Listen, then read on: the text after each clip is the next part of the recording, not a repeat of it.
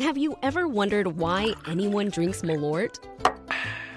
Or if there are actually lobsters in the Chicago River? Then listen to the Curious City podcast, where we answer all your questions about Chicago and the region. WBEZ's Curious City is part of the NPR network and available wherever you find your podcasts. I'm Justin Kaufman, and this is Reset. Dr. Ngozi Ezike is the director of the Illinois Department of Public Health, and since the COVID-19 pandemic began, she shaped and led the state's public health response. Illinois is just settling into phase 4 of the state's reopening plan, but it comes at a time when we've seen major spikes of COVID-19 pop up in states across the country. It's got many people worried about a second wave in our own region. To talk about that and more, we've got Dr. Ezike on the line. Doctor, welcome to Reset. Good afternoon, or good morning, rather. Hello. We're right in the middle there. It's a sweet spot. This is for, it's amazing because for months, it seemed like every single day you and the governor were leading the COVID-19 briefing. So I got to ask first, are you relieved to not having to be doing those every single day? No, I take the opportunity and I embrace it as a chance to really connect with the people of Illinois. And if it helps them get the information they need, I was more than willing to serve. There's other work to be done, and so that gives me some time to keep looking at the data, keep looking at what's going on around the country so that we can continue informing our people. So I don't mind the slower cadence of press conferences, but I'm willing to do whatever it takes to help support Illinois. Well, that's a great place to start when we talk about the latest news on COVID-19 nationally. We're seeing major spikes in several other states that have already gone through their phase 4 reopenings. Is that a cause of concern for you? Of course it is. It really, really is. You know, we have been saying from the beginning, and I'm so proud to have a governor that's all about the data. So while we have data in our state that says everything has been moving in the right direction, we do see what is happening in other states. And knowing that our state doesn't have, borders around it and that we connect physically to 6 other states, and we know that, Illinois is a major target destination for tourism and summer travel, we really have to be paying attention to what's happening outside of our state and try to see if we can glean some information and maybe make some important pivot so that we don't go the same way as some of these other states. I can imagine that in the governor's office and behind closed doors, there are some pretty intense meetings about when phase 4 might kick off. Obviously, those voices that were in those meetings are lobbyists for restaurants and for other industries that want to get back to reopening. For you to be the Illinois Director of Public Health, how important is it to make sure this was measured, that this wasn't just sort of a knee-jerk economic reaction and that it was measured to keep the COVID-19 cases down and keep us from a second wave? Definitely all of the discussions, bring all the voices to bear. There are a lot of considerations when you think about what our state has to do and how we keep it safe and how we protect livelihoods as well as lives. So there's so many important competing priorities. Everyone wants to keep people safe, and it's just we don't really want it to be this either or. And so that's why we've been trying to forge this line through the middle, trying to balance all of these important priorities. Yeah.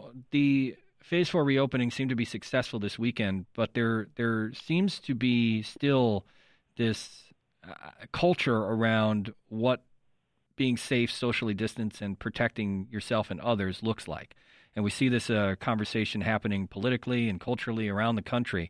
When it comes to wearing masks and socially distancing and keeping in place the restrictions that we just went through for the last 3 to 4 months, how important is that message? How important is it for you to be a part of that conversation?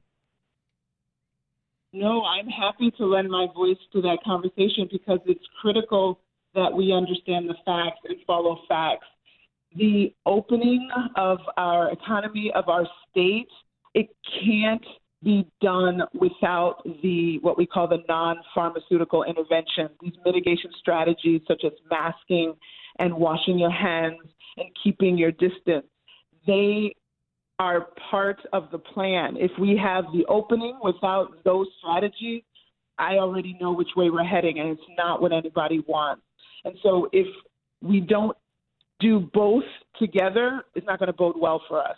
Obviously, it's easier to control the spread of the virus when everyone is indoors, and we know that there's not really the appetite for that. We're trying to forge a different path forward, but that involves, slowly opening and then keeping all these strategies in place and then following the data to make sure that we haven't moved too quickly.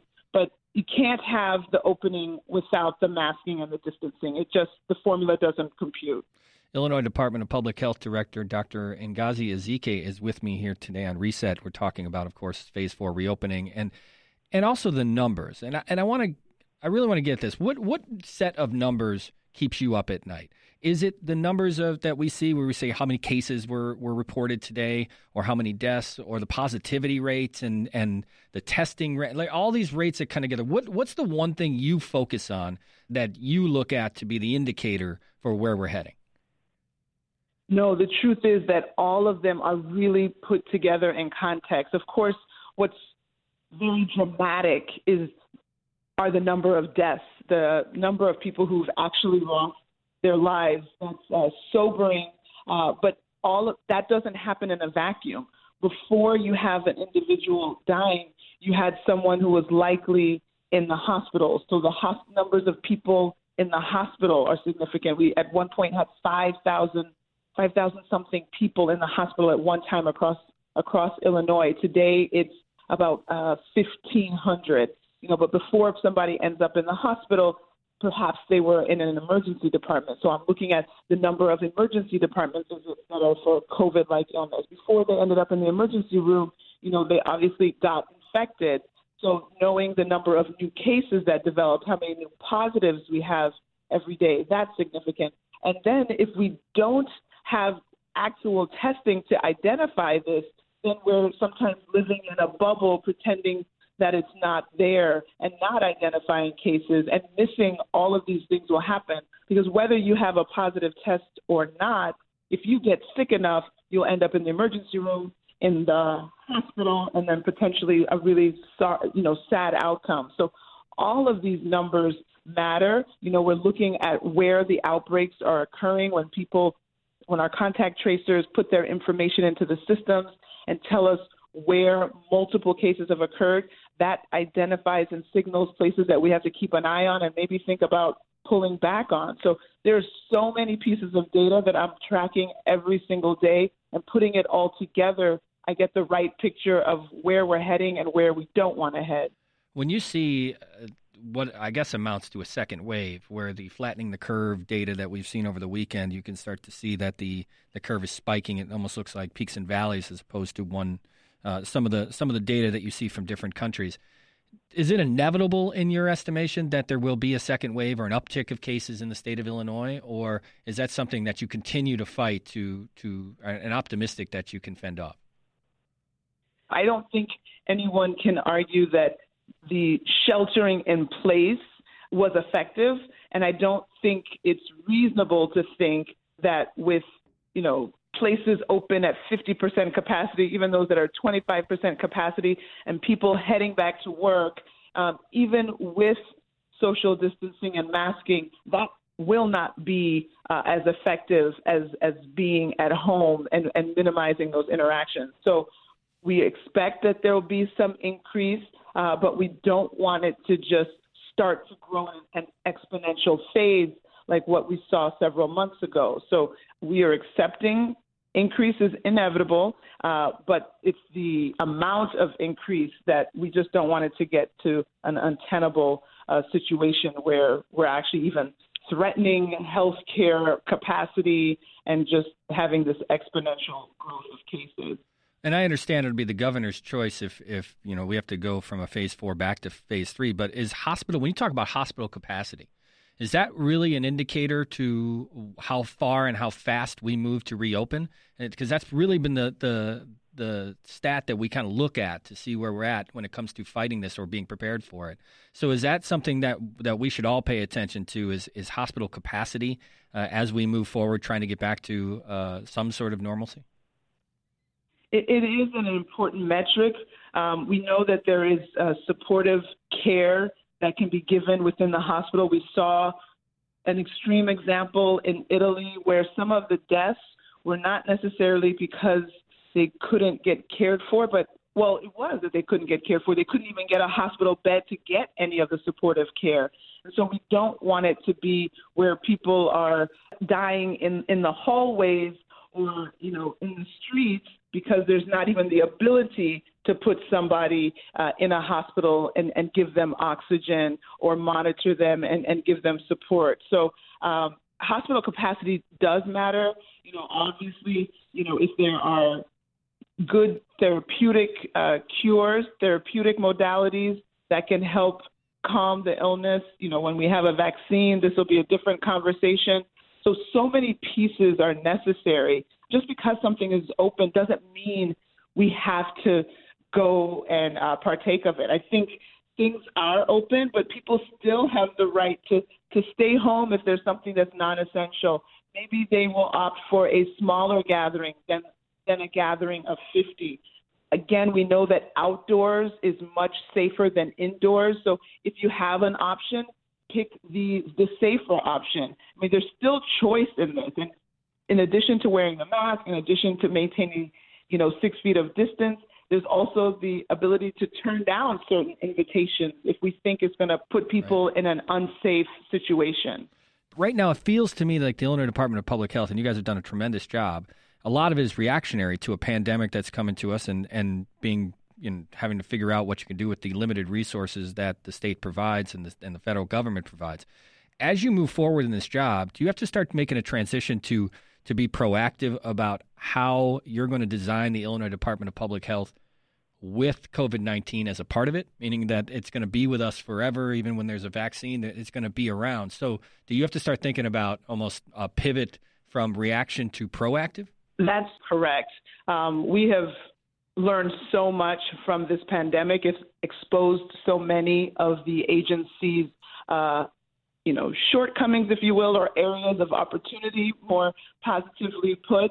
And so we definitely know that we don't want to be in a position where we're just reacting to things. We know that we're putting in surveillance systems to make sure that we can identify things before they're fully characterized so that there can be markers that we are tracing, that we will see an uptick in something, abnormal before it's a widespread, epidemic or outbreak.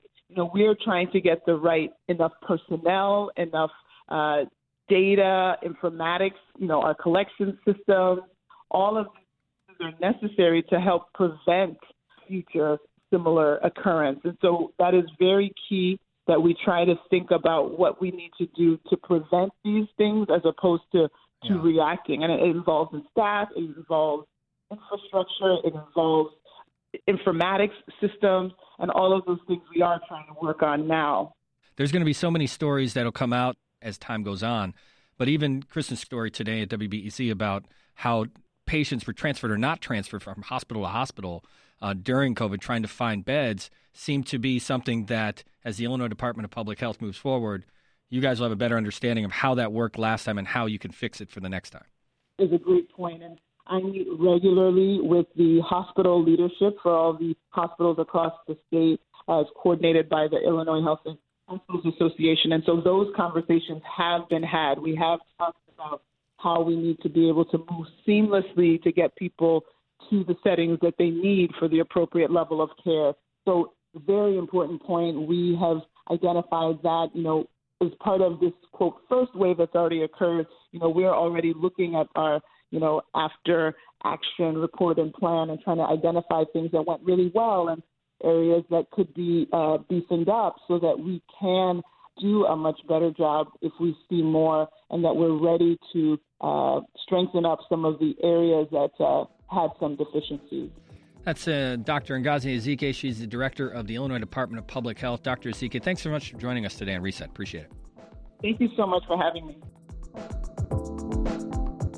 And that's today's Reset. For the latest on the COVID-19 pandemic in Chicago and around the country and around the world, tune into 91.5 WBEZ or go online at WBEZ.org. I'm Justin Kaufman. Thanks for listening, and we'll catch you back here again tomorrow.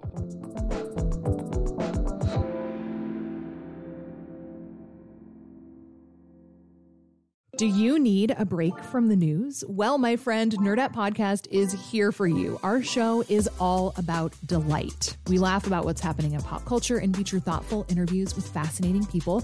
We even have a monthly book club that you can participate in. I could just go on and on about it. I loved this book. It was an experience, I'll tell you that. I discovered authors I had never heard of, and I'm really happy that I did. Come hang out with us. Listen to Nerdette wherever you get your podcasts.